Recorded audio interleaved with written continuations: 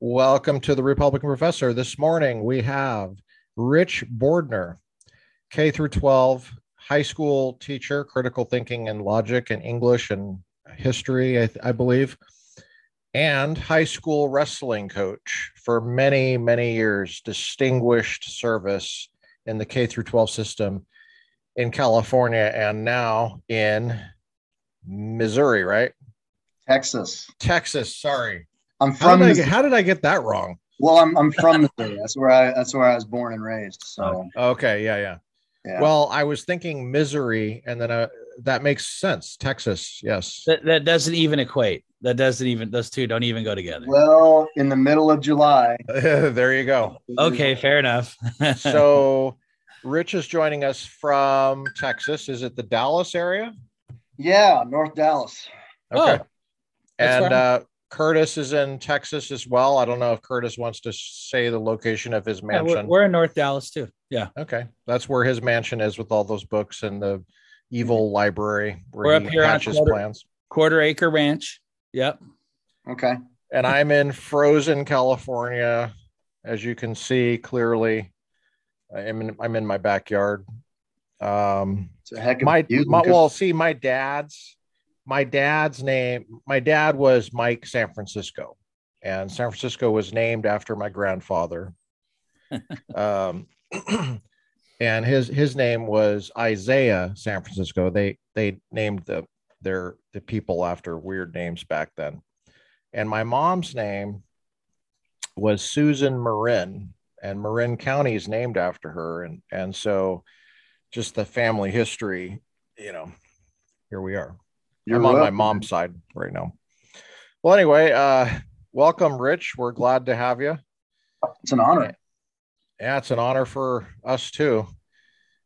I'd like to share a warm anecdote about Rich. I have seen a workday for Rich. Actually, I didn't see the whole workday. I saw part of it. That was enough for me to see at a high school in Southern Orange County, where they have like Southern accents down there. They're like, boy, you down in the wrong part of Orange County, boy. You're in the southern part of Orange County, boy. Like, whatever, man. And that's right. Yeah, kids drive to school with guns, gun racks in their trucks and cowboy boots. There's rattlesnakes everywhere. Southern California. I can't remember the name of the school. Do you want to say the name of that school? Yeah, I'll say the name of the school is Capo Valley High Schools in Mission Viejo. Capo Valley. Yeah. Okay. So cool. It's short for Capistrano Valley. Yes. Yeah. So one of its many claims to fame is that was the high school where Todd Marinovich was from. I don't know if either of you guys are football fans. Is that a Cold War reference, or was he right about defect from the Soviet Union? He was a quarterback at USC. I don't know if he won a Heisman or something, but he was a really good quarterback in UFC in the early 90s and got drafted by the Raiders and just had a lot of promise. And it just, long story short, didn't end up panning out. Kind of, fizzled for several reasons. But Todd Marinovich that's where the high school is where he's from. Anyway, useless trivia. Well, I saw Inside a Day in the Life and of Ivan Deniso K through 12ovich. And it was interesting. I mean, it was like time management on steroids. The number of keys that you had after class, we would go over to the wrestling area and you'd open all this stuff and show us where the guys worked out and the mats and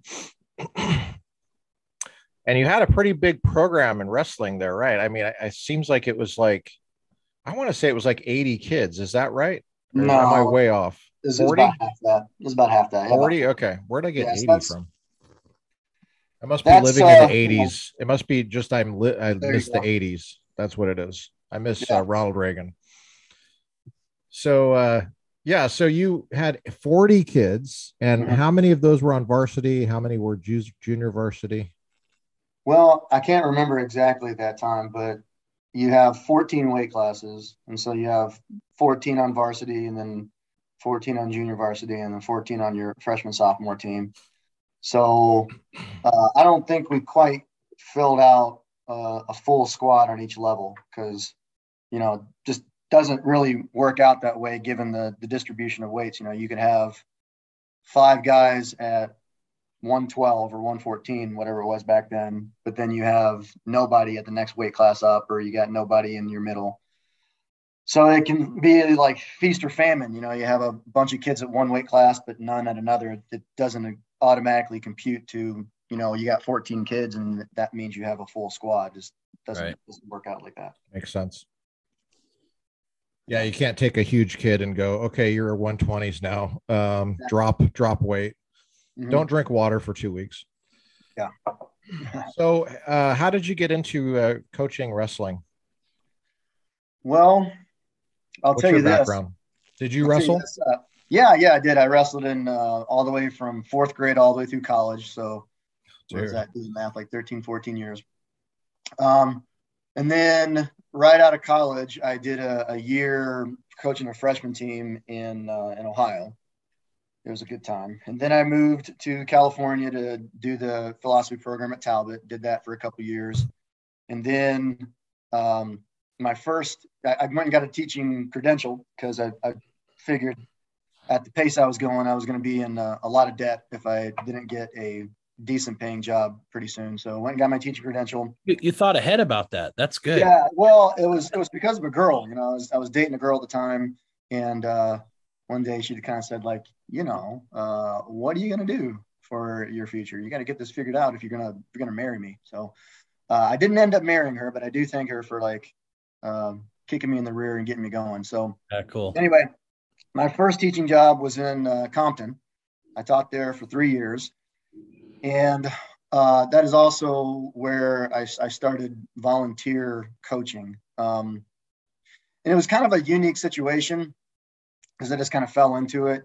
And I wouldn't really call it, normal coaching experience. That's not because the guy that I was coaching with, he was a good guy. He was actually in my wedding when I got married.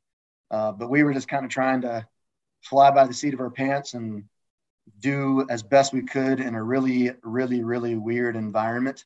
So it was just kind of a. Which gang were you in Compton? I was in the bald guy gang. the old fuddy-duddy bald guy gang. For those who cannot see this because they're listening on audio, Rich is bald. Yep. But he still looks really young. So there you go. You got that going. So that's where I started my teaching career and got a little bit of coaching under my belt. But, normally if you're going to be a head coach, what you would do is you would coach for several years under, kind of like an apprenticeship where you would learn from a head coach who was, established and whatnot. And I just never got that. So at the end of that 3 years, I got a head coaching job at Capital Valley. It just kind of came up out of nowhere. At that time, there weren't a whole lot of teaching jobs. So I was kind of thinking. What year was that? That was, it was like 2007, 2008, something like that. I was moving on from Compton. I was not going to teach there anymore. So you came straight out of Compton?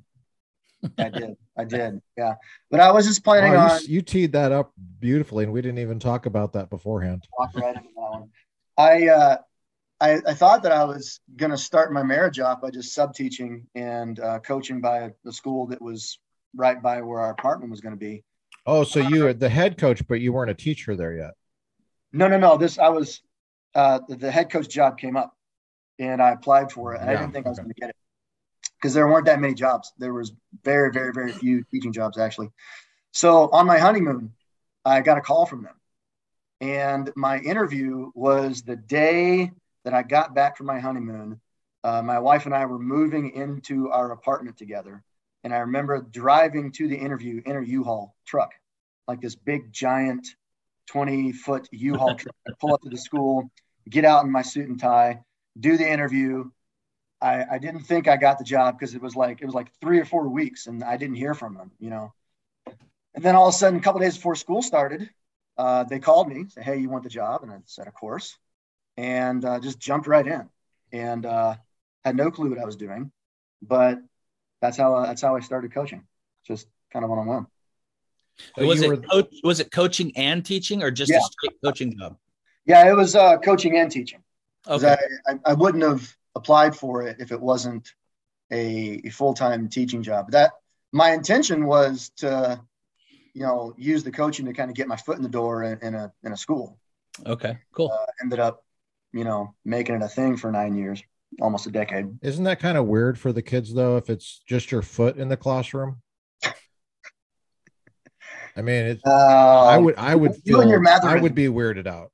uh, It's like, what's going on here? What? I as know he's from opposed to Compton, but as opposed to an ear or a nose in the door. well, okay, I haven't even finished my anecdote. Okay. Um, I saw Rich in action teaching critical thinking and logic to, I think they were seniors. Correct me. I don't know. Not Sounds juniors. about They right. were upper. They weren't younger. They weren't the freshmen and sophomores. Um,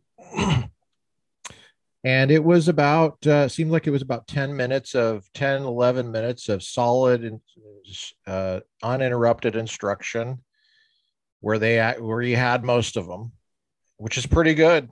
That's pretty good. It's better. It's more than the Prager University videos, and then there'd be like some discussion, and then maybe some distraction, and then another 7, 8 minutes solid of instruction, and so I think they were coming out with a good 20 some minutes of solid logic that they would have never gotten otherwise, really chewing and thinking. And see, the thing about high school kids, it's different with high school kids than college. You do lose them faster, it seems like. And this is just, I mean, obviously I'm talking to the king right here, but I've taught in high schools too. I taught college in high school in the LAUSD. And in my experience, it fits with my experience. You lose them faster, but when you have them on a deeper level than you do the college kids. You're making a deeper impact. So what do you mean by that? Like, what is it when you say, like, be a little more specific? It seems like they are taking in, if you have them. What I mean by that is they're paying attention, right? You've earned their respect in some way, or their besides the kid over there sleeping, yeah, which happened in my classes, because there's no discipline. Where Democrats reign, there is no discipline, generally speaking. And the Los Angeles Unified School District is no exception. But there were probably most of the class, I would say 80%, when you have them, you can tell that what you're saying to them is life changing. Hmm. That was my experience. Obviously, I can't follow up, but anyway, it seemed like that was happening in your class, although I did see a lot of people pretending to be skeptical just to try to push the boundaries or try to, it's their parents' issue. Their parents tell them what to do, and they probably say the same thing to their parents. And So with the college kids you teach, they're paying attention, but they just don't value it as much. Is that what you're saying? Or they blow it off more? I'm just trying to well, see if I understand you correctly. seems like with the college kids, generally speaking, if you have them, they're a little bit more distracted. Colleges, I think, are you have them on a more shallow level because you don't have them every day. Mm-hmm. You have them for maybe an hour. You have them every day, right? Your kids. Now I do, but back at Capo, it was block schedule, so it was Blocks. Okay. it was 2.5 days a week. Oh, okay. All right. Yeah, so it was more like a college. Yeah. Okay. Well, I was just really impressed with the work you did and with the constraints that you had, including the administrative crap that they had you doing all the time, it seems like you were always juggling like two things at once. You were Yeah. like either taking roll or calling a parent and teaching the class at the same time. I don't know what you were doing, but you were able to juggle a lot, it seemed like, and manage the classroom well. And you didn't even have to resort to corporal punishment. I remember when you pulled me off a kid when I was just slapping this kid silly, slapping the taste out of his mouth, and you said, you're like, no, we don't do that. And I was like, not even with the fly swatter. And you pull the fly swatter out of my hand, and the kid, he had tears welling up, and his face was starting to welt and bruise. And you're like, yeah, not even here. And you said sorry to the kid. He had some dead flies kind of stuck on his face and pancake. But no, okay, I'm making You all of that up, but you remember that well. I have a rich fantasy life. Okay. Yeah. Yeah. So, but you had the kids obviously respected you. You were obviously highly respected on campus by the kids. Walking from the classroom over to the wrestling, kids were constantly coming up to you, talking to you, asking you advice. Um, they clearly looked up to you, and if you told them to do something, they would do it. So that's what I observed. Um, and so as soon as we started this podcast, I knew I wanted to have like the K through 12 focus on here, because that's you're bringing us who we get in college. I was like, I gotta have Rich on. I gotta find Rich. Where is he? And you tracked me down. Yeah, man. How long were you at Capo? I was at Capo for 9 years. Yeah. And you were a wrestling coach for the whole time. Mm-hmm. How many hours a week did you work? Well, it depends on the time of year. I actually calculated this because I was curious. Um, October through early March, it's about 80 hours a week. And Dude. then March through June is about 60. And then July and August the summer break would be about 40. Hmm. So that's kind of what you're looking at. A lot of it was, it wasn't just coaching, head coach at the high school level, but I had to run a youth program as well. I wasn't the coach in the room all the time, at least in the winter. I had another staff do that, but I was kind of administrating and doing things in the background. So that still, it all added up. It all added up. Rich, take us through a typical day. What time would you show up? Are you talking about a weekday or a weekend? Yeah, typical weekday when you would teach. Okay, all right. So I'll actually do you one better. I'll give you both.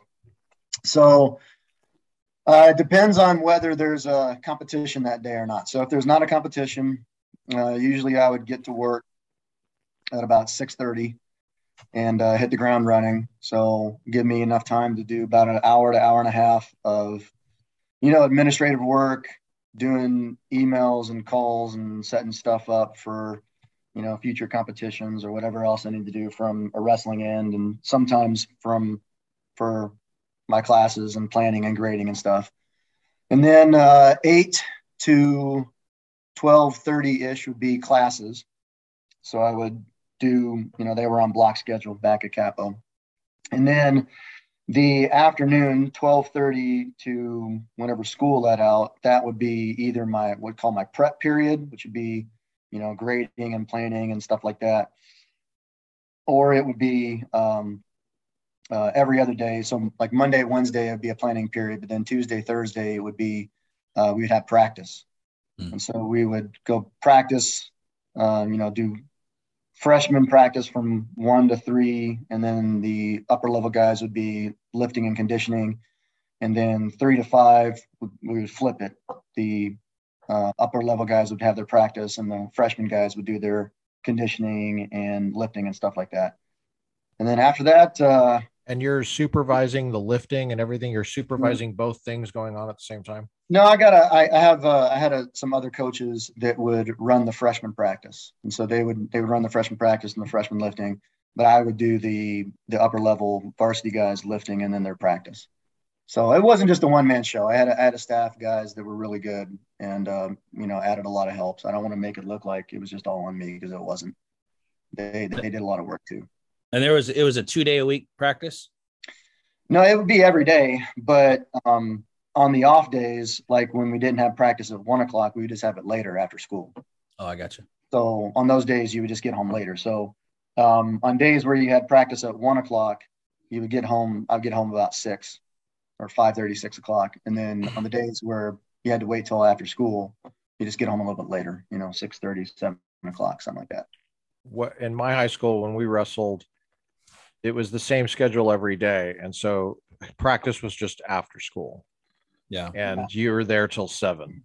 Yeah, well, the block schedule made it different because you can't in block scheduling you can't have every period every day. You only have some periods on some days, and so that kind of made it different schedule. So you get there. Tell me what time you got there again. About 6:30 a.m. 6:30, keys in the hand, Mm-hmm. and then what time are you leaving typically? About 6 o'clock, 6 or 6:30 in the evening. And for those who don't know, when you do wrestling, you have tournaments on Saturday. You still do that, right? Friday and Saturday. Yeah, Friday and Saturday. Oh, I didn't know that. They'd be 2-day events. So that's why I said it depends on whether you got a competition or not. Because if you've got a tournament on a weekend, usually they're 2-day affairs because there are a bunch of teams, 40, 50 teams in a tournament. And so it would start, you'd have Friday weigh-ins, maybe 8 o'clock or 9 o'clock, and then you'd start the tournament at 11. Friday, you would get done pretty late. Maybe if the tournament was well run and efficient, you would get done about 7 or 8 in the evening. But if it was inefficient and kind of running slow, you'd get done, 10:30 at night on Friday, and then you'd do it all over again on Saturday. Wow. So they're not going to school on Fridays? Yeah, correct. Wow. I think I missed that part. I didn't know that. We went to school on Fridays, and then we had this tournaments on Saturdays all day. Now, are you driving the bus on Saturday? Who's driving the bus? No.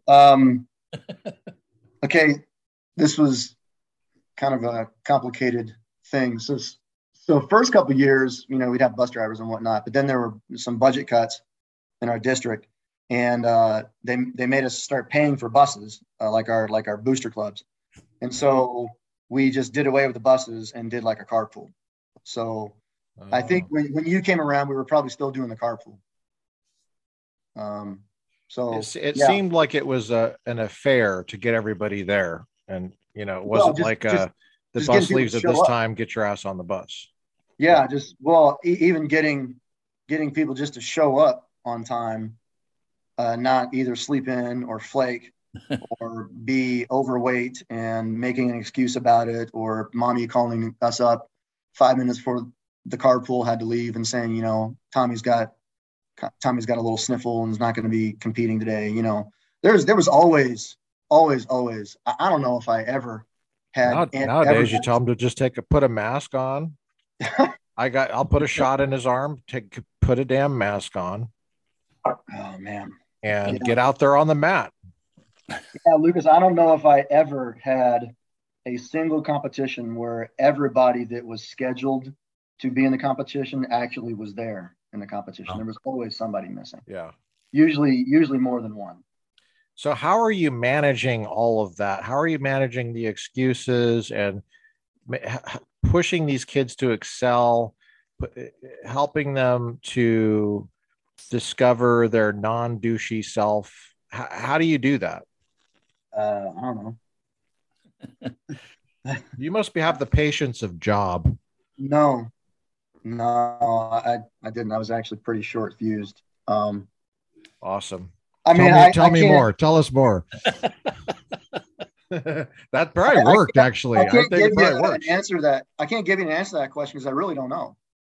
Like I never was able to figure out how to. I'm not trying to denigrate myself or put myself down. I'm just being honest. I really don't think I figured out how to motivate well. Hmm. Um, there was always Maybe a it's kid. impossible for that age group. Well, I don't know. I've seen some coaches who are really good at it, and I tried to learn from them and emulate what they did. But I think let me put it I'm this way. skeptical. Yeah, well, let I'm me put very it this way. skeptical. In coaching, I learned a lot about myself. All right, I learned that I wasn't the hotshot motivator, awesome coach that I thought I was. So it was a really, if I could put it in a nutshell and summarize the whole 9 years, it was a really humbling experience, and it knocked me down a peg or two, and it put me in touch with um, the weaker parts of myself. So that was one of them. Like you figure like, oh, I know how to reach this kid, or I know how to reach these kids and this team and get this team motivated and on the right track. But every time you try something and go down the road, there's this massive curveball that comes your way and hits you upside the head, and something happens that you just didn't expect, or a kid reacts a certain way that you didn't see that coming, and you're back to the drawing board. And I had that happen so many times, you know. So Do you have an example that you want to share with us, or do you want to move on to something else? um okay, I don't nothing. want to pressure you to share No, something. I no, know it's kind of fine. sensitive because these or, are or something they something were you learned minors. They're from. not minors anymore, but they were minors at Well, the time. Something you I'll learned say from. this. I won't be specific because I can't think of a specific story right now. But typically, um, Just give us this their student number, and then yeah. we'll do it that Well, way. here's one that would just really wrap me around the axle, and it happened a lot. Um, you pour into a kid for a couple of years, and just when he's getting good, just when he is getting to the point where he is going to experience the fruits of his labor, and you are going to experience the fruits of his labor with him. Oh, I can see where this is going, and And it just I'm comes out of scared to nowhere. hear it. Well, I just said it. He quits. It just comes out of nowhere. Like you don't expect it. Like one day he's on top of the world, having fun, doing good. And it's like, man, I love this sport. And then literally the very next day, he comes up to you, and usually he doesn't come up to you. Usually he just like stops Doesn't showing show up, up. Yeah. and they don't face you, or Yeah, you get a text message, or the parent will tell you, or something like that. funny how And that works. there's no talking the kid out of it, or and just that happens so many times, you know. Oh my Um, gosh, how many times would you say that happened? well, if you start, Over a yeah, dozen? oh yeah, if you have a freshman class of 20, which is pretty good for wrestling. Let's say you have a freshman class of 20. Maybe about two or three of those kids will make it to their senior year. That was Oh, my wow. odds. I mean, the other coaches had better odds, but that was my numbers. That was my numbers. Having a senior class of two, three, four kids was not at all abnormal. Where you Was it? start with, Did you ever figure out? Was there a typical reason? Was it drugs? Was it a girl? Was it family pressure? Was it just being tired? What was it? Do you well, think? wrestling's a tough sport.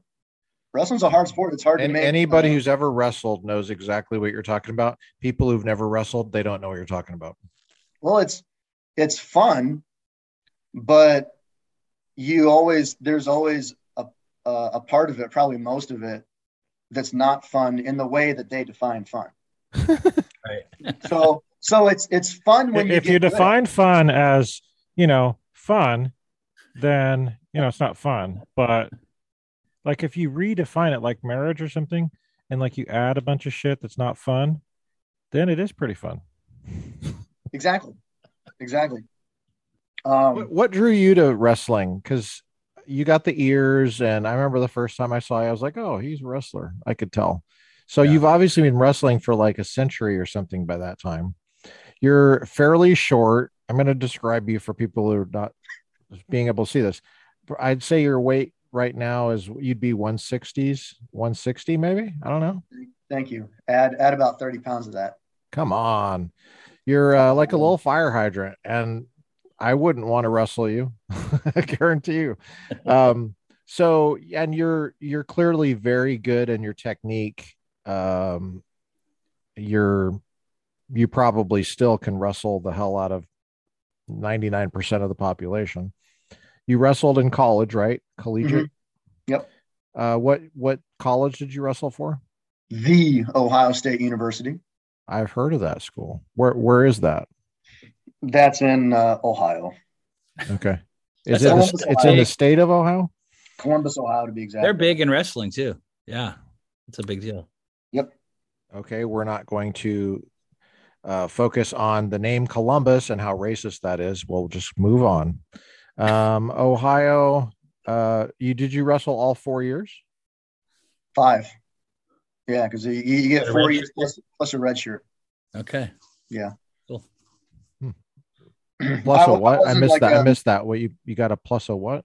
What was a that? red shirt year. A red shirt is when you're on the team, you practice with the team, but you don't compete for the team. You can go to open competitions, but you're kind of on your own competitions. So it's just a year to kind of mature physically before you actually start competing for the team. What weight classes were you in college? I was in 149 my first 4 years, and then my last year I was 157. Okay.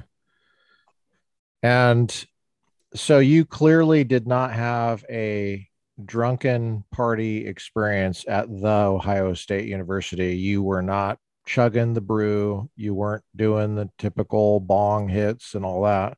Correct. Obviously, because there's no way anybody could survive even a looking at a practice, let alone the practice in that condition, and not to mention the weight issue. You'd be surprised. I was on a team with some party animals where I remember a couple times we had 8 a.m. Saturday practice, and I got drunk by wrestling them. So, They were fun. That's when you eat garlic the night before, a lot of it. Yeah. So what was your major in high school? Or sorry, college? I started, I got a degree in English, and then along the way picked up another in philosophy. So I was a double major. Oh, cool. Yeah.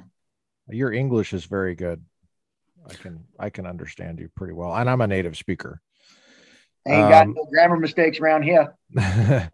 So so you're a philosopher as a wrestler. How did you get into philosophy? Okay, so that's a story. When I first got to college, I was a brand new Christian. I had just given my life to Christ a couple months before, and so didn't know hardly anything. It's still largely the case, but even worse back then. First week in college, I bumped into 2 guys that changed the trajectory of my life. They were in InterVarsity Christian Fellowship, and they got me plugged into the various groups there on campus. Ironically, one of them was named Darwin. So, Darwin, if you're out there, love you. You changed. That's his first name? That was his first name, Darwin. Yeah, man. Don't tell me his last name was Charles. Don't tell me. Don't tell me his last name was Charles. Forget his last. It was Wu, wasn't it? I forget his last name. He was an Asian guy. So they got me plugged in, and my roommate that year was an agnostic guy. He was really smart and would just pepper me with questions, and I didn't know how to answer them. So it got to the point where I either had to fish or cut bait. I had to figure out answers to this guy's questions and to the questions and challenges that I was getting in the larger campus in my classes at the time, or I had to leave. I had to leave the faith because I didn't want just a placebo, So that's where I got into apologetics. Right around November, October, my freshman year, I went to William Lane Craig debate. That was when he debated Peter Atkins, and I saw that for the first time. Going into that debate, I was really scared. I was like, how, the Christian guys, they're all about faith, and the atheists, they're all about science, so how is this going to work out? I kind of had the stereotype in my head. but Craig just absolutely cleaned house and did really well. So it came out of that debate was like, maybe there's something to this. Maybe my faith can survive on campus and find answers to these questions. And so through all that, that's when I started taking philosophy classes. I took a one-on-one class as part of that, larger search. And the guy that taught the class afterwards, he pulls me aside. He's like, hey, you should think about taking more classes because you'd be really good at this. So I said, okay. So I took another class, and that led to another, and which led to another. It just kind of snowballed from there after that first one-on-one class. That's impressive. I just kept liking I just kept liking the classes and enjoying myself. And so it eventually became a minor and then became a major after, Very cool. Yeah. That's awesome. I don't think I ever had a teacher in any subject pull me aside and say, you should do more of this. Yeah. I don't know what he saw or why he said that, but he did. And so that little thing just was enough to get me to take the next step, Yeah, that's cool. That kind of speaks to the influence of a teacher student relationship. Yeah. So he must have been pretty cool in your mind. You must have connected with him as a teacher for you to take that advice. Like, what was that class like? I remember he looked a lot like Jesus. So there was that. He had the long hair and the beard, at least the stereotype of Jesus. I don't remember much about that class, honestly. I do remember that the book that we used in the class was all about Star Trek. So it was like it was using Star Trek to kind of delve into some, mind body problem type questions. And I think I wrote my paper. I don't remember what I said in the paper, but I wrote it on compatibilism in terms of free will versus determinism. Interesting. And he thought it was good and just said, hey, consider making this a thing. So I did. Very cool. And it was, and at that point in time, hopefully your audience is encouraged by this, or at least this makes them think, because I know that apologetics and philosophy tends to get a bad rap in the larger Christian culture. Like a lot of youth pastors that I run into and a lot of parents that I run into in my ministry that I do, they're like, that just teaches kids to be argumentative. We don't want that. We want them. You're like, no, it doesn't. No, it doesn't. Prove it. Prove it with facts. Exactly. So they got the stereotype of apologetics as just like leading people to be argumentative and kind of that guy. And at least for me, it was such a life raft. I would not have survived college without it. Period. Yeah. Because I was getting bombarded with questions and issues everywhere that I went that I had nobody ever taught me the answer to. And I had to look for a life raft, and I found it in guys like William Lane Craig and J.P. Moreland, and those were our professors. For everybody to know that you later went to study with them. Mm-hmm. Yeah, well, that's why I went to Biola, because they had influenced my thinking as an undergrad, and I just wanted to have the experience of sitting at their feet and learning from them. Yeah. So the point is that for like right now in the church, it's well known that we have a formation problem. A lot of kids who are raised in solid Christian homes and go to solid Christian churches and are very active in their youth group, they get to college, in a year or two, they walk away. And answering the why is a complicated issue. But one of the big reasons why is because they're just not really formed and catechized well in the faith and in the Bible. And so their roots go an inch deep, and that was me. That was me when I got to college. And what would have happened if I didn't have apologetics and philosophy? I would have been a number. I would have walked away. Yeah. So parents, youth leaders, you need to pay attention to apologetics and philosophy. You need to give your kids that stuff, because it's perseverance. It helps them persevere when the doubts come. Yeah. So there's gonna get off my soapbox, but that was my story. That's awesome. What classes did you take in philosophy? Do you recall? Did you take metaphysics? Did you take epistemology? At Ohio State? Yeah. Um, it really wasn't structured like that, like it was at Talbot, where, at Talbot, they're teaching your first philosophy, like how to do philosophy. At Ohio State, it was, you're not going to take metaphysics and epistemology. You're going to take ancient Greek philosophy, or you're going to take 20th century philosophy, or you'll take a class on the philosophy of mind, like the mind body problem, different issues like that, or meta ethics. But it really wasn't that kind of, hey, you're in a class on metaphysics, so let's learn how to do metaphysics as a philosopher. It really wasn't that sort of thing. Mm-hmm. It was more topical or historical. Mm-hmm. Yeah, both topical and historical. Yeah. How did your training at the Ohio State University prepare you for the classes you had at Biola at the graduate level? Did you feel like you were able to hang pretty well in those classes that we had at Biola? Or did you feel underwater? I mean, a little bit underwater. I think everybody does, or most people do at Talbot, even if you have a background in philosophy. Oh yeah. I was underwater, but maybe not as much as somebody who was like brand new to the enterprise, or was maybe coming from like a business background or something. But it was still a big old drink from a fire hydrant. For sure. Yeah. My undergrad, I have a degree in philosophy, and I did that at Biola, and the then went into the grad program. And I was still like, whoa, I felt like I had to work a lot harder than a lot of people. Yeah. Yeah. Just a lot of reading, a lot of writing, and and like I was saying earlier, they're coming at it from a different angle. They're actually teaching you how to do philosophy rather than, all right, let's read Kant and what his views were. It's totally. I guess if I could give an analogy, it would be like you've learned Spanish fluently, but now you got to go back and learn Latin.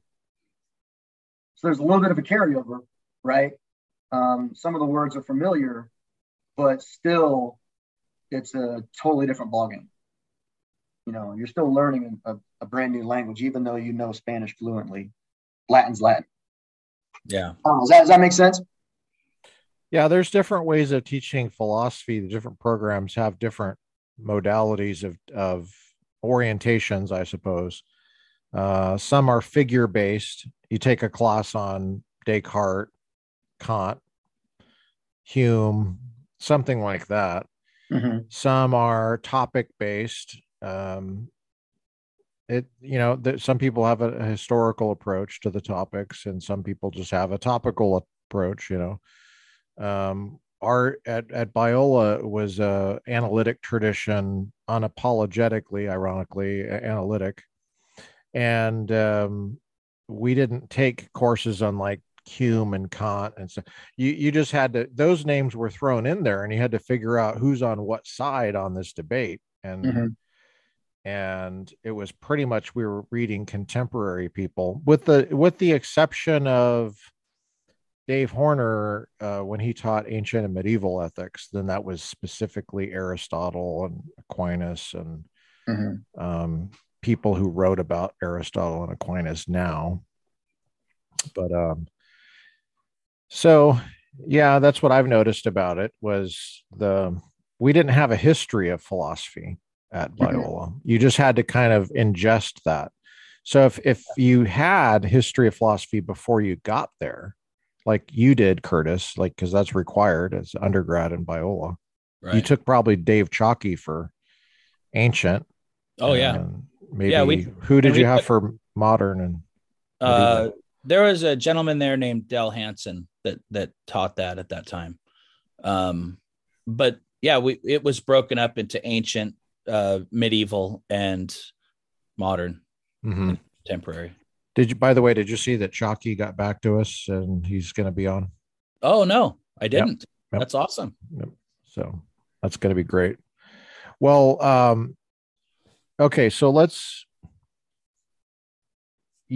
how long were you teaching at Capo before you were able to teach some philosophy in your class, like some logic and critical thinking?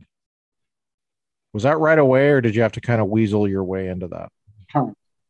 I think it was a couple of years because we started a research paper project that was it was a research paper, but it was also at the same time like a debate project. So the kids would choose topics and they would write a paper on it, but they would also engage in a class debate on it. And then through that, I started to work in the logic angle to kind of help them become better arguers.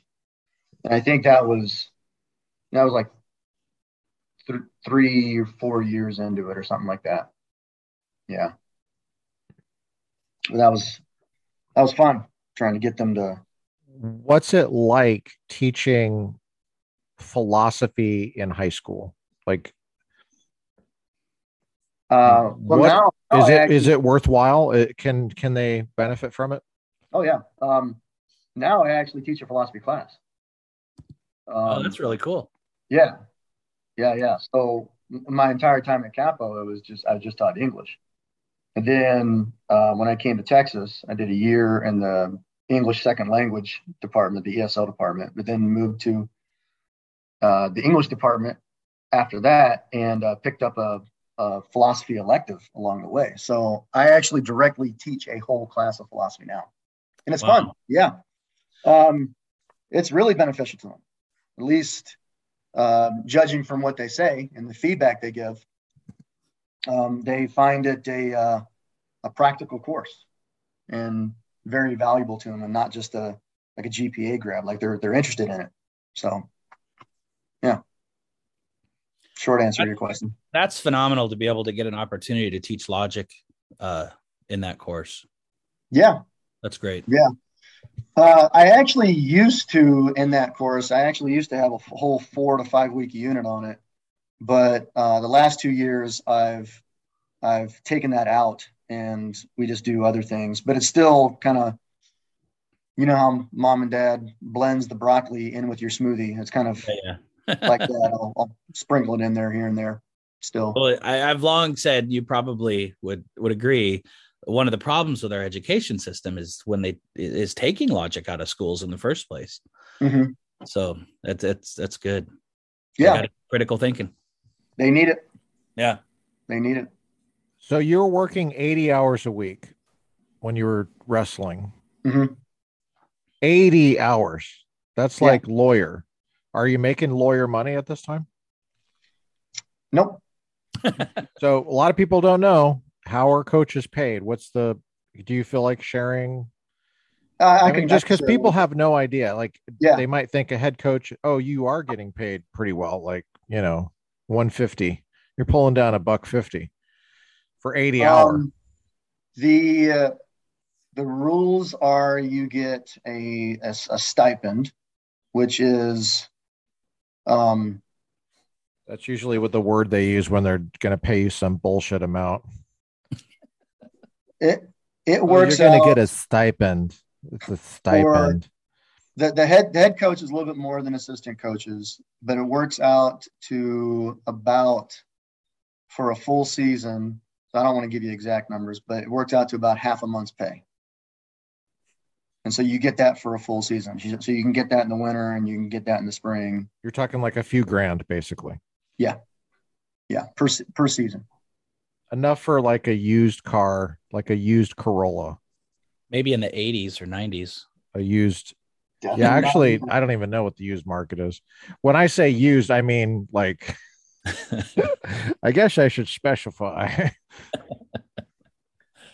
Back in my day, a used Corolla meant it ran. It went you could drive it to the grocery store. Not what it means now, which is I bought it last year and I can't afford the payments. Um, well, so you're basically doing this for free. Basically. Um, yeah, Come on. That's what's happening. Early. man, you do get a little bit of pay, but it's you're not raking in the bucks. You're doing it because you love it. That's why you're doing it. That's what I tell myself. Yeah. Well, for one, I coach as well, and it's either some of it's the sport, but a lot of it is the kids. I would say the majority of it is seeing the lights go on. Yeah, you're right. You're right. Well, dude, you were responsible for a whole heck of a lot. And you have kids at this time? Yeah, yeah. What was that like? What was the impact of that like on your marriage? It was hard. It was Mm. hard. That's one of the reasons why I got out, because wrestling's a very demanding mistress. And I don't know if I kept coaching, I don't know if I'd still be married. Let's put it that way. So I So had you're not coaching currently in Texas. You were correct. coaching for 9 years in Southern California. Yeah, Now you're in Texas, and yeah. It was really hard on my family. Partly because the closest family that my wife had was 2,000 miles away. We really didn't have that good of a community. I mean, we went to church, but every week, but we weren't really what you would call plugged in. Didn't really have a lot of help, and I didn't realize this until later, but my wife needed a lot of help, and in California we didn't have it. So um, it's very after hard to have a community in Southern California. yes, Very difficult. yeah, and especially since I was working so much, when I was home, Mm. I was present but not present. I had to do other stuff. Like what I started at school, I'd have to continue at home, and I would just be so doggone tired that it'd be really difficult for me to engage with wife and kids, which is what they needed at that time. They really didn't have a dad. You were giving So, everything to the kid to the sport. unfortunately, yeah, I was given the best part of myself to the sport. It's easy to do. And Yeah. after 9 years, it kind of got to the point where something had to give, and so that's the short story. But had to stop coaching, and now I go into the room of the current school that I teach. I volunteer maybe a day or two a week, but I just keep it at that. And best decision I made in my life. Well, second to giving your life to Christ and getting married and all that. One of the best decisions I made. There you Yeah. go. One of is good. There you go. Because my There you life go. is so much better now. I have energy and time to be a dad to my kids and to be a husband to my wife, and that should have been my priority all along. Really. If you had to do it over, if you went back, like Mhm. God came down and took you back to when you first started, you got off the U-Haul, you got out of the U-Haul, you had your suit on. Who drives a U-Haul with the suit on? First of all, weird. You're straight out of Compton and you're going into that interview at Capo Valley in Mhm. Mission Viejo. Um, do you pull the trigger and do it again? Or Mm, what would you man, do? that's a good question. I don't know. I don't know because on the one hand, throughout my 9 years, I had the pleasure of meeting some really cool people and interacting with students, athletes, and coaches that enrich my life in really good ways. And I had some great experiences. I had some great stories to tell. So I can take that with me for the rest of my life. So had that. And number two, I don't know if I would have been able to get a teaching job in Southern California where I lived at the time without that, Mm. because the jobs were so few and far between that I kind of needed the coaching angle to get in. So all of that, but at the same time, if there's, like Thomas Sowell said, there's no solutions, only trade-offs. There's the trade-off, the sacrifice that other people had to make was really, really big. Like I just talked about the sacrifice my wife had to make and the sacrifice that my kids had to make. Um, I I don't know. I can't say either way. Um, Well, maybe but you could have that's just a hard could you question to have answer. taken the coaching thing, got your foot in the door, and then quit later? Would you have been fired from teaching at that time? Did you have a contract that said you had to do both? No, but it would have been weird, if I would have just been like, Just explain it to them. Say, God brought me back in time and I've already done this shit. I got your stipend for 9 years. This is like 2 years in. You're saying this. mm-hmm. You're like, I just want to teach philosophy now because I've already taught here. That question is such a hard one to answer. Like, what would you do if you could do it all over again? Because I just can't really envision my life happening any other way. But at the same time, I recognize that there was a hell of a trade-off, negative, Yeah. with my family. So if your wife was answering that question, what would she say? You think, honey? Sorry, I shouldn't have put you on the spot like that. Right here doing work. I don't know. That'd be a good thing for us to talk about. That'd be a great conversation. Do you believe that time travel is possible? Metaphysically possible? No. Okay, so it's a stupid question anyway. Oh, it's still interesting. It's kind of like, well, what if 2 + 2 = 3? What about that? What would you do then? Stupid. It's a stupid question. No, it's a good one. It's just one that's hard to answer. Yeah. Because the lessons that I've learned along the way and who I've become were so intertwined with that past history. It's just hard to envision my life the other way. That's right. That's right. That's not to say, okay, because I know a lot of people are like, I have no regrets. Like, I've got regrets. Like, anybody that says that they have no regrets is either lying, not thinking about it hard enough, or they're just being stupid. Because of course you have regrets. But I can acknowledge that even though I have regrets, that I've learned a lot of stuff along the way that has shaped my life in positive ways now, that it's that whole deal. So yeah, you bring up, does that make sense?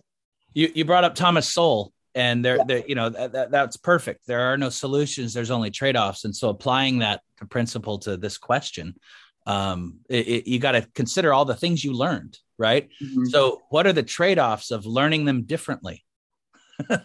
That's something people don't think about. I want to learn all those same lessons. I want to become the man I am now, but I want to go through it differently. Well, if it's hard, no matter what. Could I have learned those lessons any other way? I don't know. Yeah. I don't know. This is getting way too deep and it's kind of creepy. I was like, I had a wrestling coach on. I didn't want it to get deep.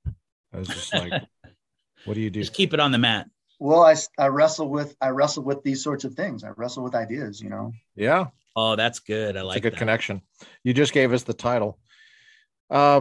Rich, what's a typical day for you now that you're not coaching? When you're teaching, what's a typical day? No, what time do you get up? What time do you get up? I get up at 5 a.m. now. What time are you getting up at Capo Valley? About the same time. Okay. But so I just wasn't doing a lot that I'm doing now. For instance, so I get up now 5 a.m. This is when I do my workout in the morning. Okay, tell us about your workout. What do you do? I just have a garage gym. A lot of mostly body weight stuff, like a lot of stuff in the gymnastics rings and. So you lug your own ass around in your garage. Yeah, and that's pretty cool. How long do you do that for? Usually about an hour, and then I'll have. That's a lot. I'll have a little Bible reading and prayer while I'm stretching. Get the girls up at that time. We have them do their chores, and then before they have their breakfast, I'll read to them. Right now we're reading Animal Farm because it seems timely. So we'll read some literature, we'll do some Bible reading, and then they'll get ready for the day. I'll get ready for the day. Take them to we have a hybrid. So 2 days a week they go to a classical school, and then 2 days a week they're doing homeschool. So it's kind of half and half. Oh, cool. Yeah. So 2 days a week I'll take them to school. 2 days a week they'll start school at home. I usually get to work at about 8 o'clock. In Texas, schools start later. They don't start at 8. They start at 9. So I get to school at 8, do a little bit of work. School starts at 9. No block scheduling, so you got 50-minute periods every 6 periods throughout the school day. and then school gets Every done. day's the same. Yeah, pretty much every day's the same. And then 4:15, school gets out. Maybe work for about another 45 minutes to an hour afterwards, and then go home. And that's a typical day. Do you miss coaching? Yes and no. That's a contradiction. Uh, You didn't just to take logic. well, maybe I need to go back to logic. It's actually not a contradiction if you mean yes in one sense and no in the other sense. But of Right. course, you already knew that, but I'm saying it for the benefit of everybody else. I'm just trying to play along with the joke here. Yes, in the sense of I, you know, part of being a man is like building things, and I enjoyed trying at least to build a program. So I miss that part, and I miss the individuals that I had the pleasure of knowing and coaching. But I don't miss it in the sense that how should I put this? It was so the curveballs that I was talking about earlier, where you build into a kid and you pour your heart and soul into him, and then he just pulls that rug out from under you and thinks nothing of it and just walks away right when he's getting good. That happened too many times. And so I don't miss that. That really, maybe it shouldn't have bothered me as much. Maybe I should have gotten used to it, but I never got used to it because I put so much of my heart and soul and energy and everything that I had into building this kid. And then it just like all went to crap in like that. What do you get out of it internally? I mean, you don't get any money out of it. What do you get out of it internally when a kid sticks with it and succeeds? That bring you a lot of joy? Yeah. To see that? Yeah. Describe that. Like that's happened before. So what is that like? Well, that's why you do it. Okay. I'll give you a specific. I think maybe you should describe that so people know, because people haven't coached. There's some people that don't know what that's like at all. Yeah. Well, okay. So there was a kid whose senior year was was my last year of coaching. His name is Gerardo. And he started as like a fourth grader the first year of our youth club. And so he wrestles fourth, fifth, sixth, seventh, eighth grade, comes into our high school program as a ninth grader, does really well as a freshman, does really well as a sophomore, has some tough breaks at the end of the year, but ends up becoming an All-American as a sophomore and as a junior, places at nationals. And then senior year, places third in the state. And it had been a while. That's awesome. Since we had a state placer in our program. It was like 2000, 2001 was the last time. California is a big state. Yeah. So it's like one division, 980 schools, something like that. It's a ton of schools.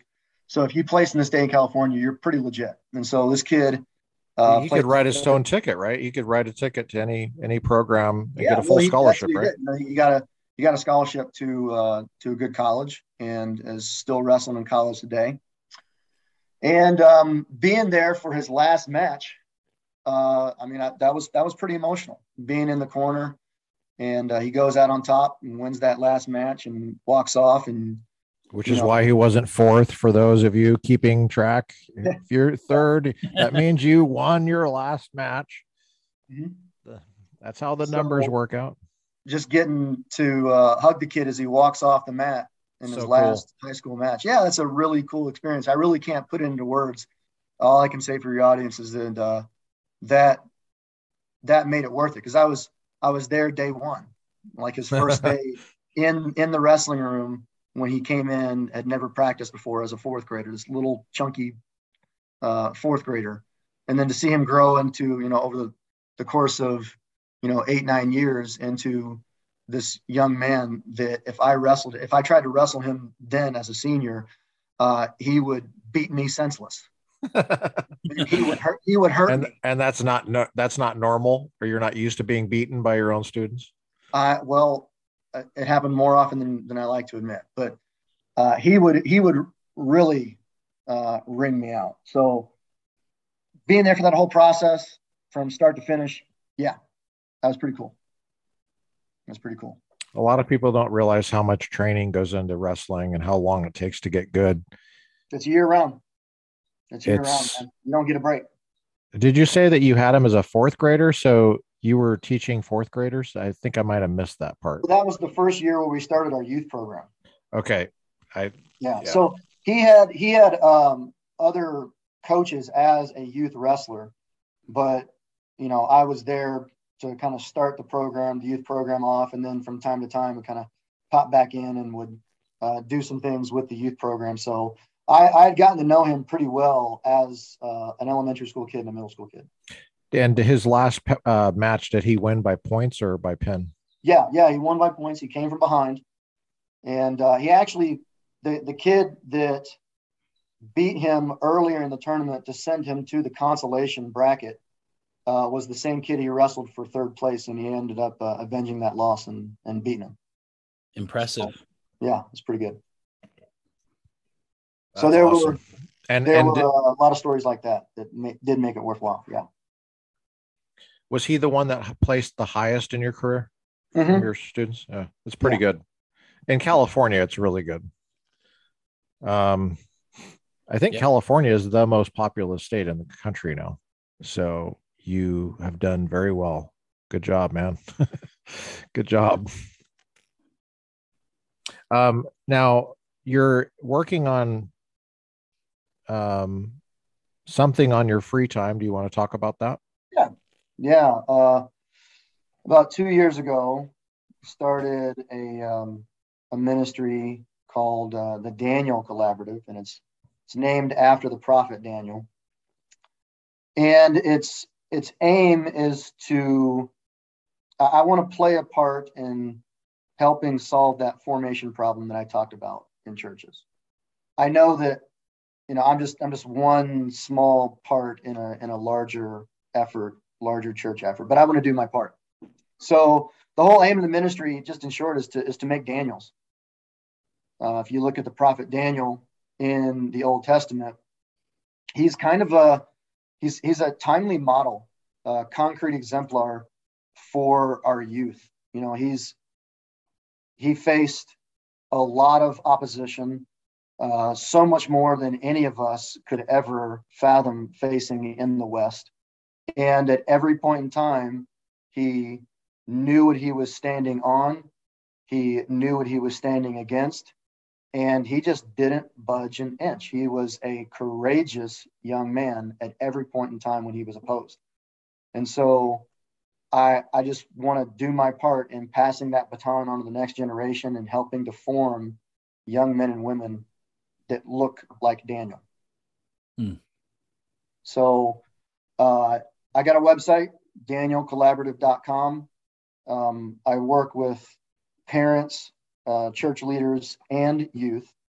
For parents and church leaders, primarily what I want to do is kind of help in the discipleship aspect. I want to help parents figure out how to disciple their kids amidst a busy suburban life. And youth leaders, I kind of want to come alongside them and help do the same, primarily just by telling stories of conversations that I get in the classroom. Because as a philosophy teacher, I get into a lot of conversations about deep fundamental issues with kids every week, almost every day. I've got some sort of story about some sort of conversation. And so I want to tell people, tell parents and tell youth leaders like, hey, this is what's going on in the classroom, in the schools. These are the patterns that I'm noticing. These patterns fit the data that we're seeing about Gen Z. And so now let's figure out, what can we do about it? How should we respond to these patterns in the way that Gen Z is living and thinking and being? So that's primarily what I do with parents and youth leaders, is kind of help that discipleship angle. And then when I work directly with students, I can teach on a lot of apologetical topics that, a lot of others do. But one thing that I do that I think is at least somewhat unique is I'll come in and I'll role play in a conversation. So I'll act as the atheist, and I'll role play in a conversation as an atheist where the audience is trying to convince me and I'm talking back to them. We'll go back and forth for 45 minutes to an hour. Then I'll come out of character and we'll debrief. We'll kind of go back over the conversation and ask, okay, how'd you do? What were some things that you had difficulty handling? What were some things that I said that you didn't know how to answer? Let's walk back through all that. And then let's draw some lessons for here's why you should devote time and energy to forming your intellect and forming your mind in a Christian way. So the role play is kind of motivation to help students wake up to their need for apologetics and philosophy, because they're going to get to college and they're going to need it. So you can tell them all day long. You can give them the verses. You can read them the J.P. Moreland quotes from "Love Your God with All Your Mind," and it's like pings off their head and bounces off their head. And they're like, yeah, whatever, and they just dismiss it. But then when you actually get into a conversation where they see their need and they feel the tension and they feel the intensity, like, oh crap, I really don't know how to respond. Then now you've shown them their need, and they're in touch with it much better, and they're much better motivated to actually go from there and devote part of their day to preparing themselves and preparing their intellects for what's to come. So that's primarily what I do in my spare time. That's really good. I like it. You're getting them to experience that need in a safe space. Exactly. Yeah, Yep. that's good. Yeah. It's not an idea that I cooked up. I got it from actually some other Biola guys that came to the program. But yeah, it's a really interactive and engaging teaching, so you can sit there and give them a 25, 30-minute sermon, or you can engage them in some sort of back and forth, like a scrimmage, and you said it perfectly, safe environment. These are conversations they are going to have when they get out on their own. They cannot avoid them.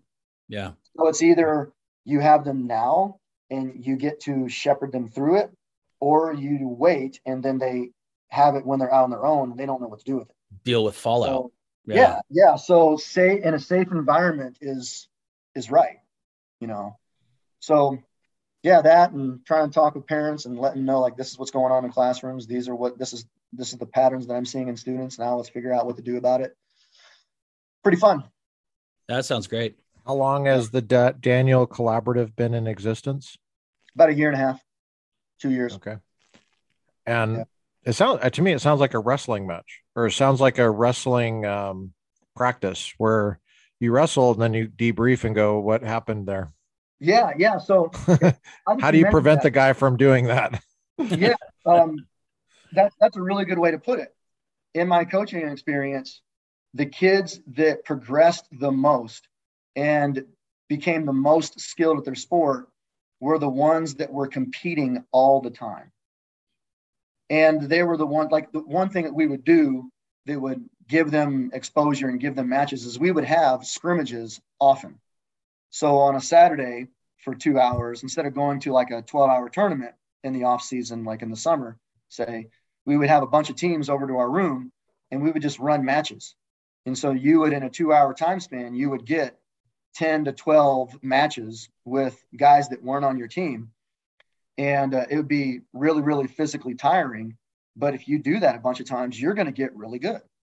Yeah. Because those scrimmage matches, like one scrimmage match is like 5 practices, So you can talk about this all day long in your youth group, but are you actually getting into the scrimmages and getting into the conversations where you have to, kind of in a really intense fashion, think and figure out where your weaknesses are and work on those.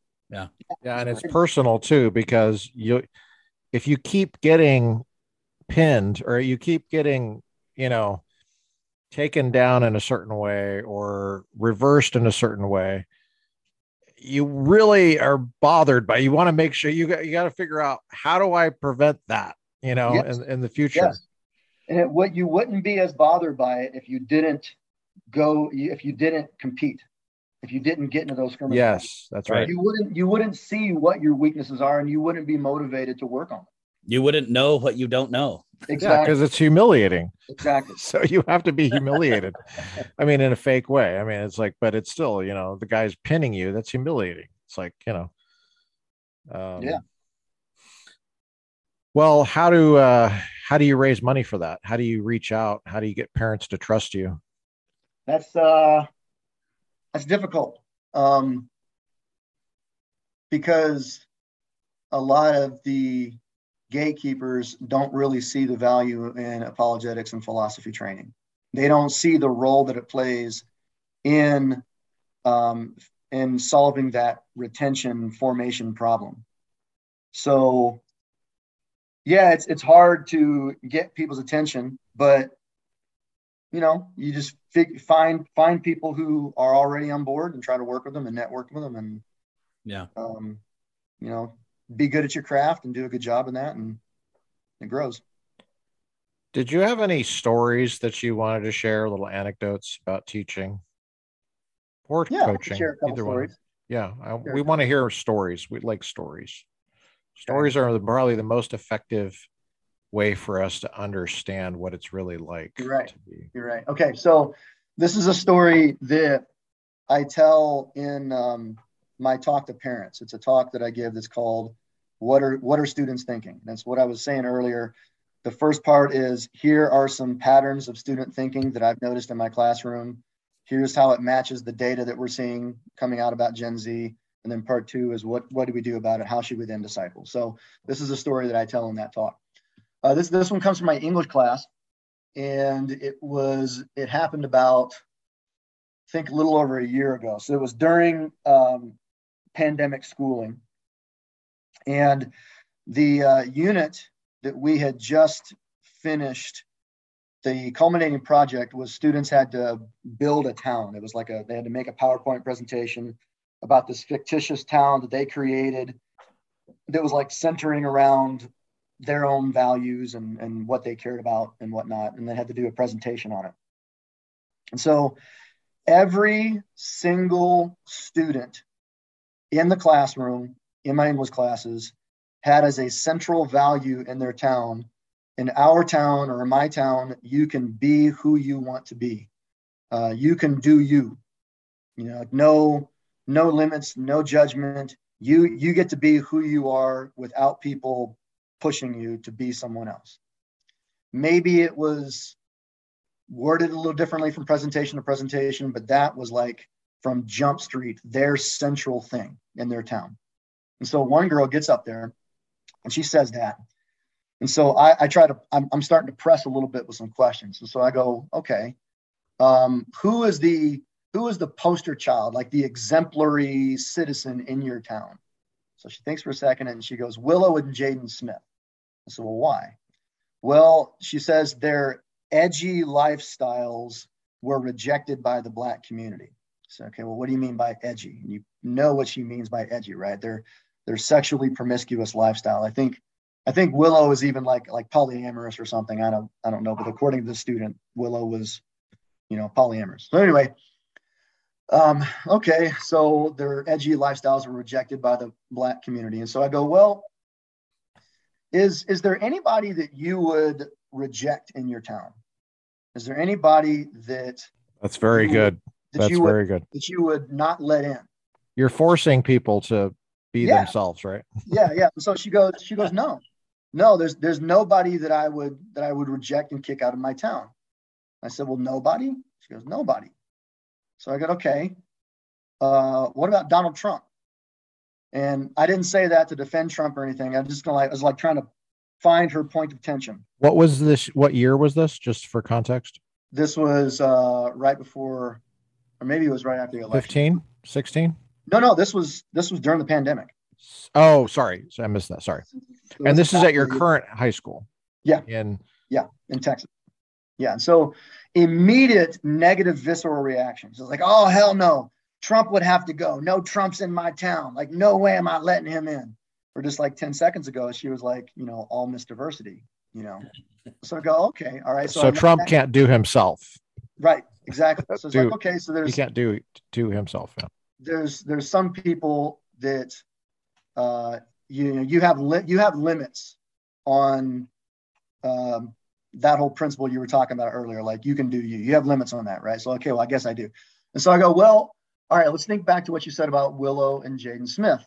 Let's say that tomorrow you find concrete, irrefutable scientific proof that the polyamorous lifestyle is bad for society and that it's bad for that individual and it's just bad all around. It leads to harm.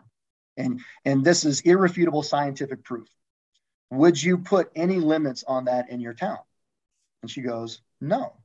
So I go, well, why not? She goes, well, it's all about choice. I can't get in the way of somebody's choices. If they want that, then good. Except Donald.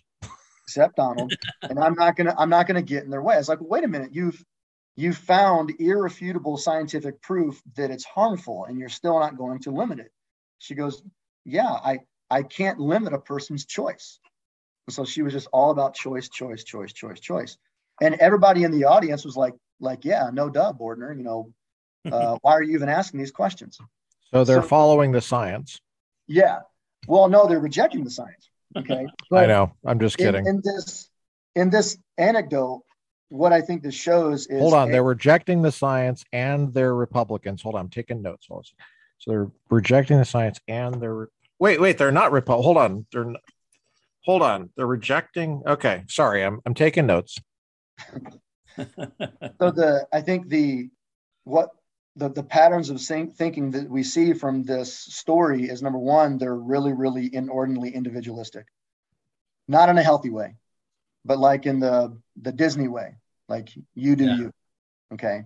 And that at the same time, paradoxically, they're very, very conformist.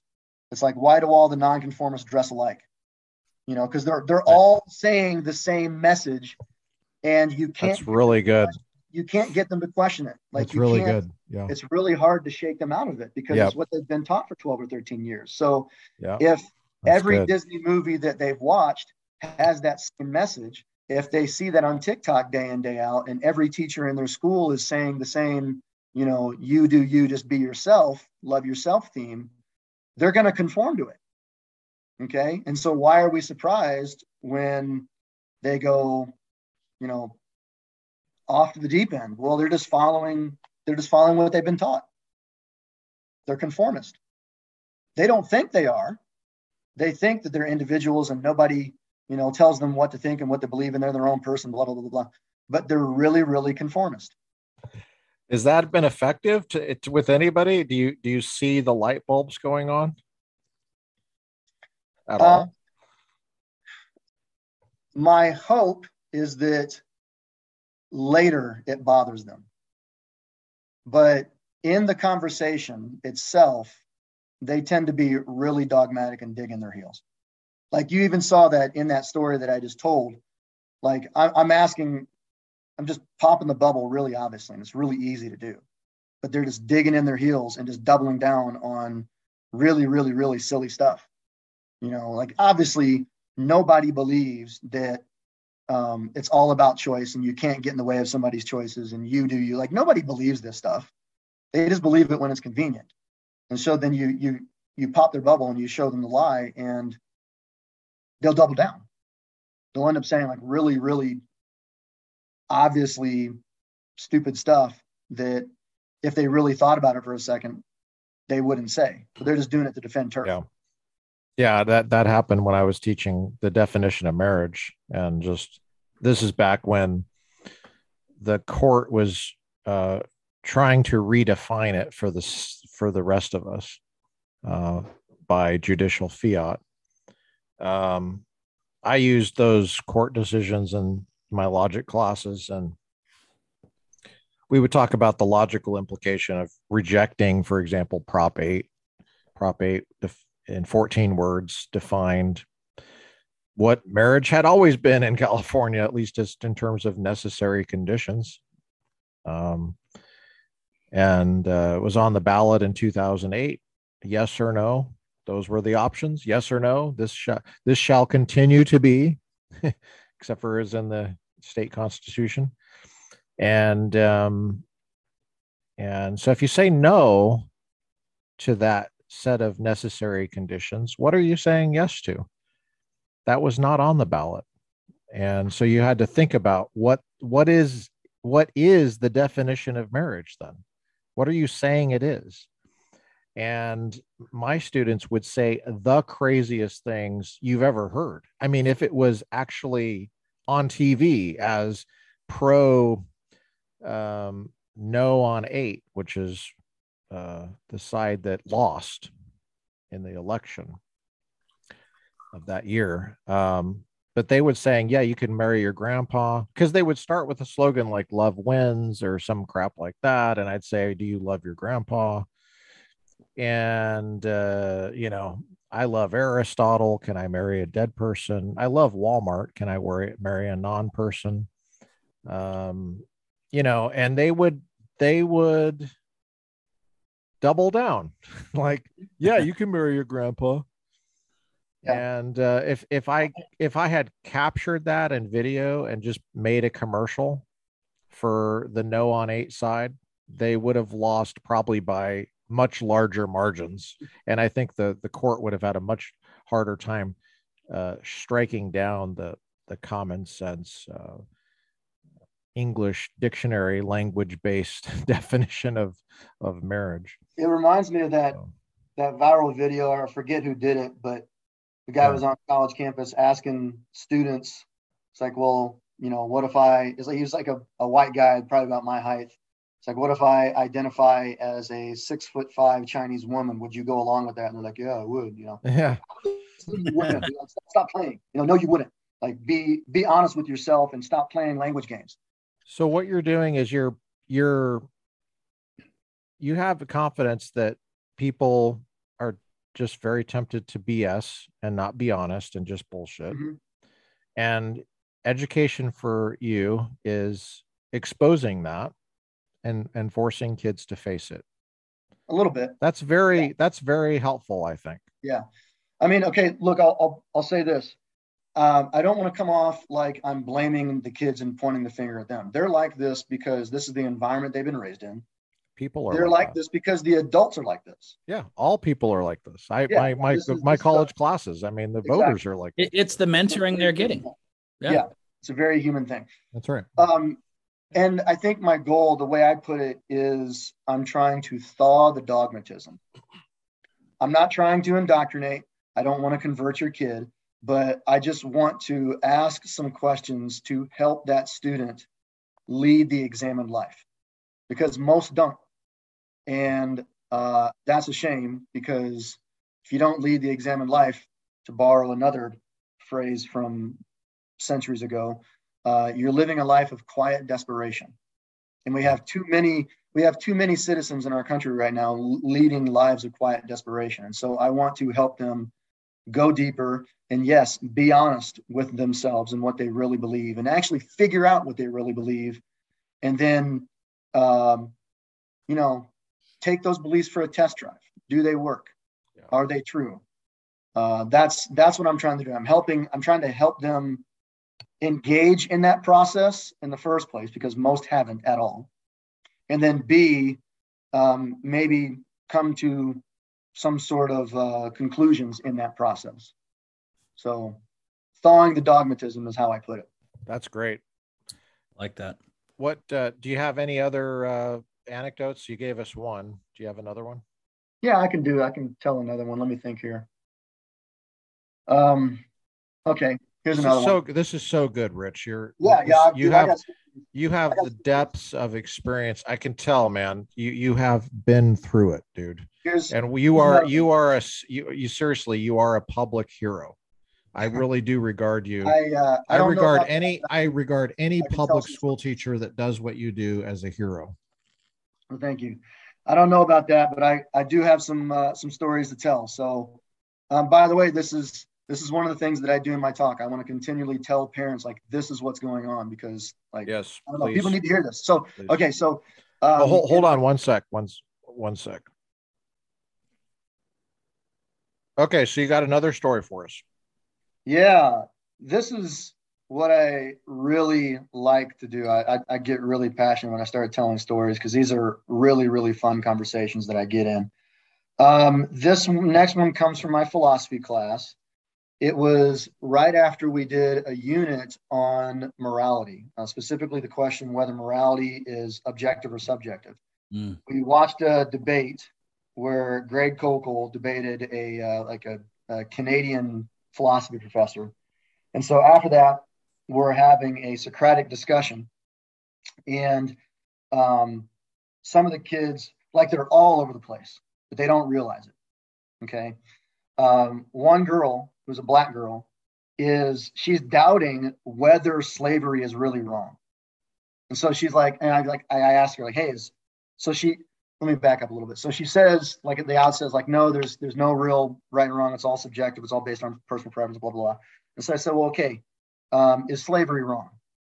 And she goes, it's like she's waffling back and forth. Like she can't decide. Like, yes, yeah, it's wrong. Wait a minute. No, because they were raised that way. And it was back then, it was a different society. So who am I to judge? Like, well, what am I saying? Like, of course it's wrong. Well, I mean, and it's like, oh, I don't know if it's wrong or not.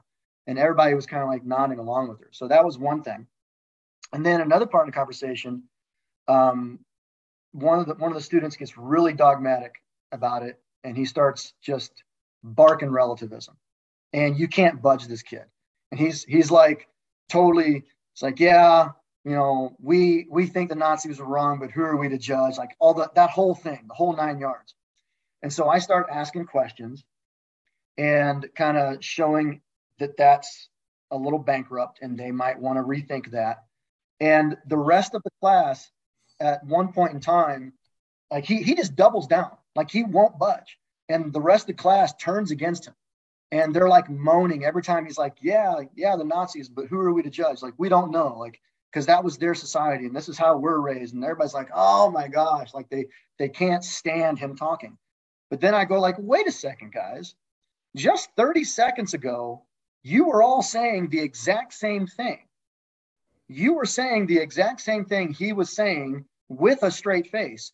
It's just now that he's saying it and you're hearing it played back at you, you can't stand it. Like, well, you got to make a decision. You can't play the fence. Like you can't be heads I win, tails you lose. You have to either some things are really right and wrong and we can know it or not, and quit playing both sides here. And so that was a really cool conversation because they didn't realize the stuff that they were reacting against was the very same things that they were saying just a minute ago. And I have that happen all the time. Yeah. It's like this massive cognitive dissonance, like they don't really connect the dots until somebody else does. Yeah. And you have to have the courage to do that. I mean, first of all, you have to have the ingenuity to come up with this pedagogy. And then you have to have the courage to carry it through. So to point out the BS. Yeah, I mean, the inconsistency, yeah. I mean, just to push them to a point where they see their own tendency, what they're doing, because that's the main. It's the same in college. It's the same in college. I mean, I'll go a little bit further than you will in college. I mean, well, it's the same in the workplace. It's everywhere. It's the same everywhere. Yeah. Here, can I tell one more? Of course. Yeah. This is long form. This is Joe Rogan style. Okay. So I'll preface it by saying this. Just make sure you squeeze it into 30 seconds because people have such low attention spans. I don't know if I can do that. I'll give it a try. Easier. Yeah. That was a joke. That was a joke. As a preface, I'll say that most of the kids that are Christian or claim to be Christian or whatever, even the conservative ones, it's hard to tell the difference when you get into these conversations between them and your more secular kids. What happens a lot is usually in a conversation, the more secular kids are the more aggressive ones. And so they'll start a conversation by just asserting with the utmost supreme confidence their view. Like they won't argue for it. They'll just assert it like it's, talking about the sun rising or something. And then they'll act kind of like sheepdogs. You know how sheepdogs like nip at the heels of the herd and kind of get all the cows or the sheep or whatever in line, kind of going in the same direction. And so they'll do these sort of rhetorical tactics and assert their confidence and kind of get everybody else in line. And most kids, 95, 98% of kids are really, really susceptible to those kind of like socialization, lunchroom shaming tactics. Okay. Except for this one kid. And I call him the skunk at the garden party. He wasn't a Christian kid. He was a Muslim kid. Okay. He was the one kid that's racist. That had no problem. All right, whatever. But he had no problem, staring down the rest of the class and confidently criticizing what everybody else was saying and just kind of be like, here I stand, I can do no other. And he did a really good job of it too. But he was the one kid that was not cowed by those other, like the tactics of the confident secular kids. And one day I was trying to figure out where this comes from. And then I figured it out.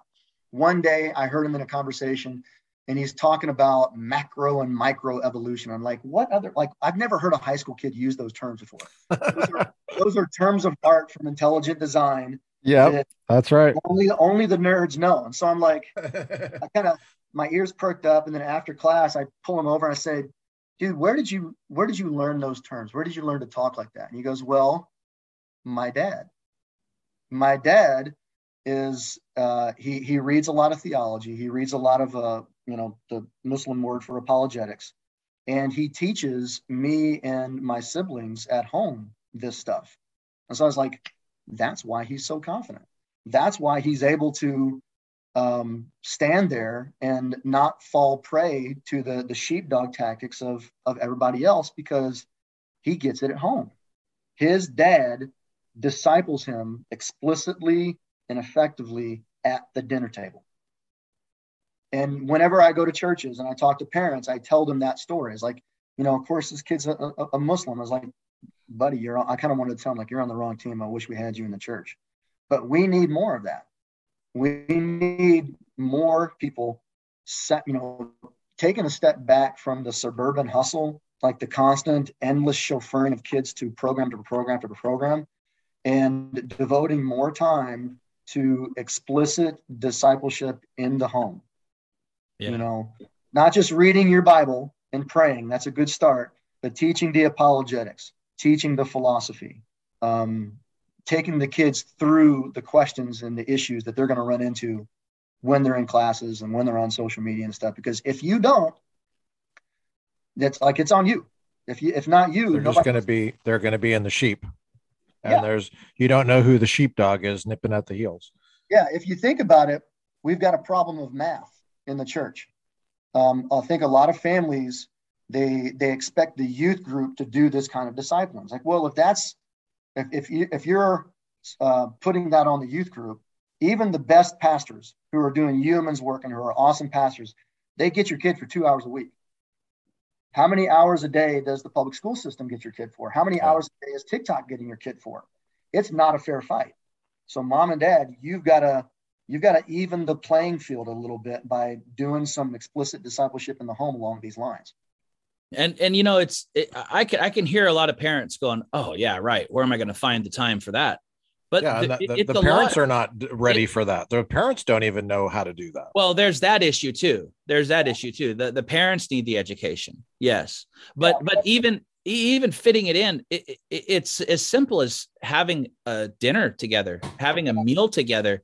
And that's one of the things we do. I got 5 kids. I know how hard it is to fit things in. We'll do morning prayer or evening prayer together as a family. And then the kids ask questions. Well, what about this? What about that? Or so-and-so said this the other day at school. And that's where the conversation happens. That's where the discipling happens. Exactly. You just have to make it explicit. You can't be like, well, we're going to get to it whenever it comes up, because then it's not, you know. And I know what you say, like, because I live the same life too. It's a busy life. But part of what my ministry is helping people figure out how to do that and how to make that manageable. So it's not like this big thing that just like wears you down. Like if you just keep a few principles. That's a huge thing right there. Yeah. Someone's going to go, oh, wait, it's not going to wear me down. Hold on. Tell me more about that. It might actually give you more energy. Yeah. Like you just develop that. There's a very simple game plan that if you just keep a few principles in mind, it makes it manageable and it's not this overwhelming thing. You know, you don't have to reinvent the wheel and every morning have a half-hour sermon ready to go. That's not what we're talking about here. We're just talking, like you said, at the dinner table, like a 5 or 10 minute thing. Mm-hmm. You know, we live in an age where we have such an embarrassment of riches of resources available to us. Yeah. Where you don't have to come up with the answers. Like other people do that work for you. Yeah. You know? So how do the parents get leveled up to where they can effectively run this 5-minute thing that you're talking about? Like, how do they know they're being effective? Where do they get that kind of training and guidance? Well, that is mentoring. Step number one, is taking your own training seriously. And it doesn't have to be like PhD level stuff. Piled high and deep. Just reading 15 to 20 minutes a day. If you do that consistently over time, every day, that's like what, 15 books a year. And that's not nothing. That's a good chunk of learning. Yeah. You know, if you do that for a year and you look back on where you started, you will have seen yourself intellectually come really, really far in just a really short amount of time. It's just, you have to be consistent about it. And do you have that 15 and you got to pick the right books? Yeah. Do you have that 15 to 20 minutes a day? I guarantee you, no matter how busy you are, you do. You just kind of have to look at how you spend your time already, and you'll find some downtime and redeem that downtime. So for example, on your commute to work, like my commute to work is 20 minutes. And so buy an Audible book, buy a book from JP Moreland, and listen to that while you're on your way to work. That's 20 minutes. Better yet, if you can hack it, put it on time and a half. And that's now in your 20-minute commute. Now you're getting 30 minutes in. Yeah. Rather than watching that TV show, that Netflix show at night before you go to bed, do you really need that? That's another 30 minutes. When you're in the shower, put on the Audible book. That's another 10 to 15 minutes. You know, there's or like bring the book into the shower. That's what I do. You could do that, but that's like, you know, you find these little chunks of time that you can redeem, and you just use that every single day. I bet there's many dads that could just leave a book on the top of the toilet and they'd get that thing book more than 15 minutes a day. Amen.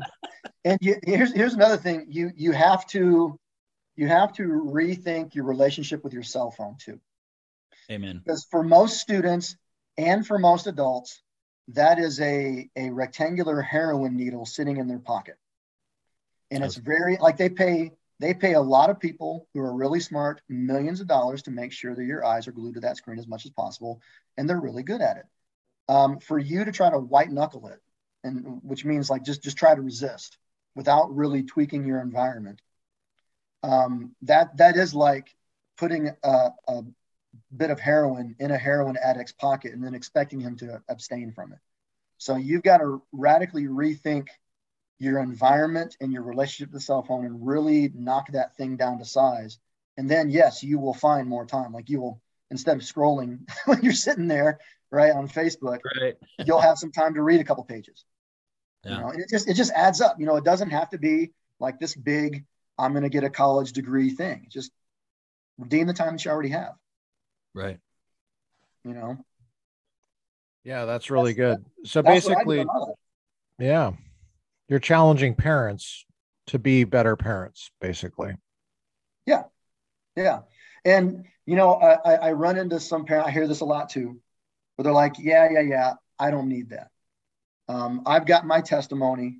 If anybody asks, I will tell them the difference Jesus has made in my life, but I really don't get into that apologetical stuff. I don't get in the arguing. I don't get in the answering objections. That's just not me. It's like, okay, let me take that for granted. Let me just say okay on that. But what about your kids?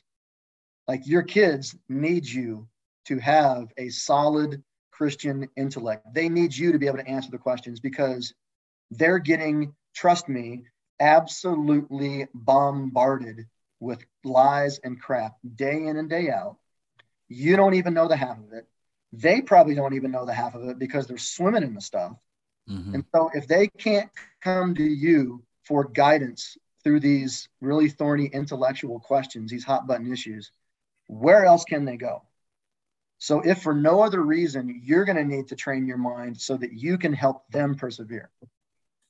Yeah. Yes. There endeth the sermon. Well said. Where can people find out more about how to support what you're doing and get involved? Tell us again. My website is danielcollaborative.com, and it's spelled as in Daniel the prophet and then the word collaborative. And I just named it collaborative because, I know, like I said earlier, I'm not a one-man show. I'm just collaborating with people who are already in these kids' lives, So we're all just working together on the same team. So I've got our services there. I've got a blog there where I write about a lot of stories from the classroom, various videos, various content. So it's all there. What about book suggestions? Do you have that? If somebody wanted to take your advice tomorrow, what would you suggest as far as a book? Well, if they email me at info@danielcollaborative.com, I'll send them a book list where it's got a list of books on pretty much most issues you could think about, like three or four books. I should put that on my website, come to think of it. But yeah, if they email me, I'll send it to them. And I got various other resources. So I think if I could pick one book, man, let me think here. I should have come ready for this question. That's all right. Okay. I haven't read this book, but it's one that I've heard a lot of good stuff about. It's the new one by Natasha Crane. Gosh, what is it called? Let me look it up here. Hold on a second. I'll give you.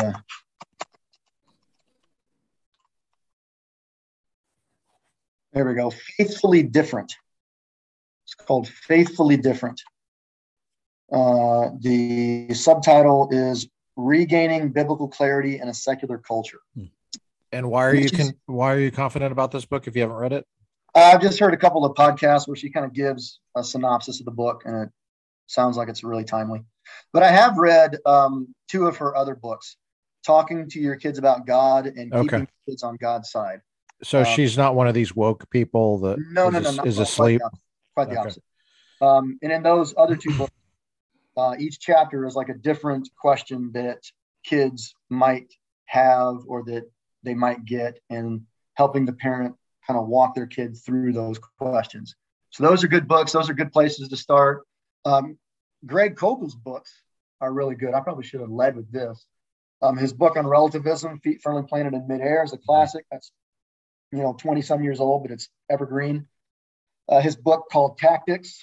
It's a book on learning how to converse and talk with people, not just like sermonize, but actually have a conversation with them that's edifying. Yeah. That's a really good book. If you want to go a little bit more kind of heavy sledding, two books that are really timely is one of them is J.P. Moreland's book called Kingdom Triangle. That's a really good one. And then Carl Trueman's book, The Rise and Triumph of the Modern Self. That one's really difficult. It's pretty thick stuff, but if you can get through it, it'll really help you understand kind of like what the craziness of our moment is all about and where it comes from. Like, these ideas have their genesis. They kind of feel like they just arose yesterday, but they've been kind of percolating for a couple hundred years now, and it's just now kind of come to a head. So he does a really good job of explaining that whole process and where these ideas come from and what we need to do about them. So those are just a couple of books that I'd recommend. That's helpful. Thank you. Yeah. do you, sorry, No, I just said very cool. do you have one final story for us? Yeah. It could be anything, something from your experience. Okay. Because your stories are very helpful, I think. I mean, we should have you back just for you. We should just wind you up and say story time with Rich Bordner. I'm all for it, man. I can go on and on. Okay. Here's one. This one happened last year. It was in my philosophy class. Because some people are blown away that not everybody is Republican in Texas, and it's not in the drinking water, and the kids don't show up with cowboy boots in Copenhagen and their lip, and they're all, yeah, Cruz, or whatever. I mean, Beto almost beat Cruz, so you gotta, hey, dude, you gotta be aware of this. Yep. Yeah, people say it to me somewhat frequently. They kind of act like and believe like Texas is this conservative haven. And it ain't no California, that's for sure, but it's more secular than progressive than you might realize. I mean, it's under attack. Public schools are still public schools. It's not like they're any different here than what you would find almost anywhere else in the country. Same influences. Yep. So anyway, this was in my philosophy class, and he just ain't just a grade. We were in a unit on gender, and in that unit, they watched a debate on abortion. And so afterwards, we were talking about it. And just like I said last time, if there were any pro-life kids in the class, they were quiet about it, or they were really apologetic about it. It's like, yeah, I'm personally pro-life, but I would never tell a woman what to do with her body, that sort of thing. But most of the kids, not apologetic in the good sense. Yes, exactly. Apologetic is in I'm sorry, like I'm apologizing for my point of view, kind of like being really timid about it. Well, that's how Jesus was. Yeah, exactly. And most of the kids that were outspoken, not most, all, were stridently pro-choice. And so just like that's a shocker. Right. Just like with the last conversation I talked about, I started asking questions because, again, I just want to thaw their dogmatism. I want to try to get them to slow down and to chill and to, think about what they're saying at a deeper level. And so I do what Scott Klusendorf, he's a pro-life debater, what he calls trotting out the topic. He's coming on our podcast next week, I think. Oh, yes? Okay. Well, we'll tell him the story then, okay? Because I think it will encourage him. And so I do what's called trot out the toddler. Because what they're saying is like, the abortion is okay if the child is unwanted. Abortion is okay if the mother can't afford the child, all those sorts of things. And so I was like, all right. So I've got a 2-year-old in front of me. And should this mother be able to kill the 2-year-old because the child is unwanted, or whatever she was saying at the time, that the student, I just put that out there and then gave her that scenario. And I'll never forget what this student said. The student, without blinking, with a straight face, said, "Yeah, the mother, if the child is unwanted and reminding her of a trauma she experienced in her past, yeah, she should be able to, quote, get rid of, aka kill that child." Just said that with a straight face. And I'm like, guys, did you just hear what you just said? And they're like, yeah. Future Beto voter. And so I just kind of I was like gobsmacked. I didn't know how to respond, even though every time I have this conversation, there's always somebody that says that. There's always a handful that take that position. So I guess I shouldn't be surprised at it. And one of the students said, it's like, "Mr. Bordner, I really don't think you realize how desensitized to value in life we are." And she said, "Are you serious?" Yeah, she said that not as like as like it's a good thing. Like she said it not as a way to say like, yeah, it's a shame that we think this way. She was like, just, yeah, we're just desensitized. We just don't care. I don't think you realize how much we don't care. And she was saying it like it was a good thing. Like she was just talking about facts, you know? So I was like, yeah, okay, I think I'm coming to that realization now. Well, Just say it just to the face, man. if you think about it from a child's perspective, particularly, right? Like that's just coping. I'm a child and I might be unwanted, and it's okay to, and all, you know, like that's like the logical extension of abortion being okay, right?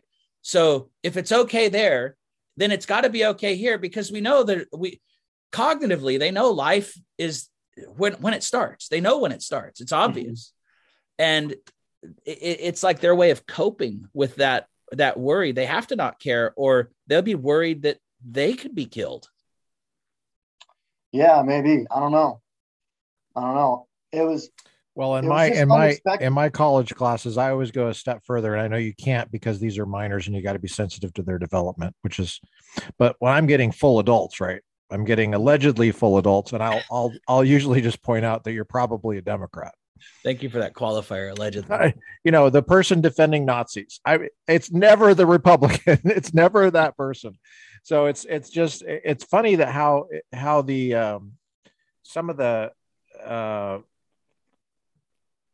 reputation, or I don't know how this happens, but it's exactly the opposite as what's happening on campus as far as what I'm seeing.